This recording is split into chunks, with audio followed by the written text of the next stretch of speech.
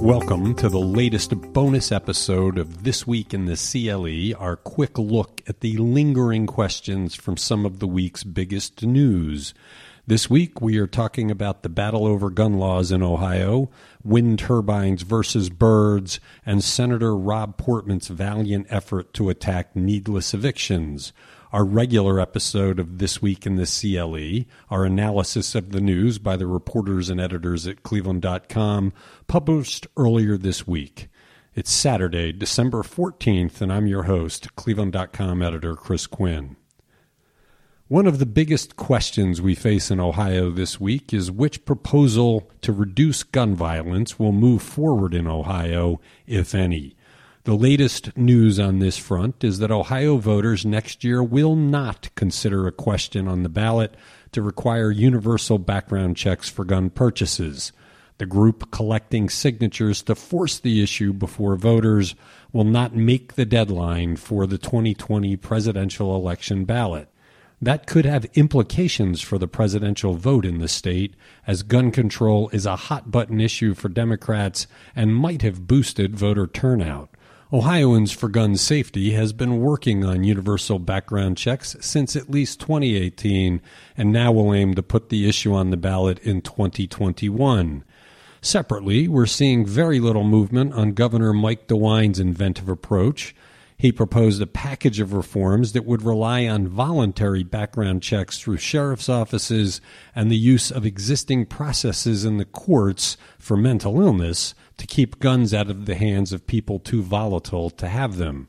State legislators are skeptical of DeWine's plans. The year will come to a close with no resolution, despite the urgency that seemed to exist following the Dayton massacre earlier this year. Will wind turbines ever be built in Lake Erie? We've been talking about this project for more than a decade, with all the planning and environmental challenges it presents, and we appeared to be headed to conclusion when the federal government came through with much-needed funding. Everything seemed to be lined up for construction of the 6-turbine pilot project, 8 miles offshore from Cleveland, in 2022, with power generation starting the same year. Now, though, 2 bird groups are in court accusing the U.S. Department of Energy and the Army Corps of Engineers of failing to do the due diligence required by environmental protection laws. Birding groups have argued against the turbines for years, saying that they will kill many of the birds that cross Lake Erie as they migrate north and south. But the lingering question from the latest news about the lawsuit is whether it will cause deep delays to the turbine project or halt it altogether. U.S. Senator Rob Portman just sponsored legislation that takes aim at the high rate of evictions across the land, including in Ohio, and the question is whether his colleagues will work with him to reduce this punishing cause of poverty. As Cleveland.com has detailed over the last 3 years, mainly through its project called A Greater Cleveland, housing challenges are one of the key factors that keep people mired in poverty. Portman, a Republican, clearly understands that, as he explained when he introduced his legislation. He knows the harm evictions cause to families. His bill would create a national database to track all evictions and an advisory committee to study them in search of ways to prevent them. It would also provide emergency cash to people at risk of eviction. Many people in urban centers know how devastating evictions can be, and the question now is whether Portman can convince his colleagues to join him in curtailing the trend.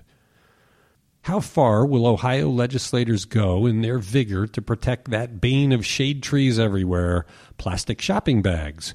Will they actually pass a law that protects them? Would they vote to overcome a veto of that law by the governor? This is one of the state's most divisive issues this year. For people who want to ban the bags, which show up in huge numbers in Lake Erie and other waterways, it's a no-brainer. Save the environment, ban the bags.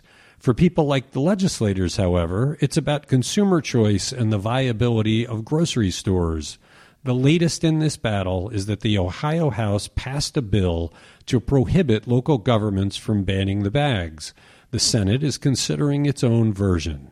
In northeast Ohio, Cuyahoga County and Orange Village have banned the bags, although Cuyahoga County won't enforce its bans until at least July. Will a state law pass before then?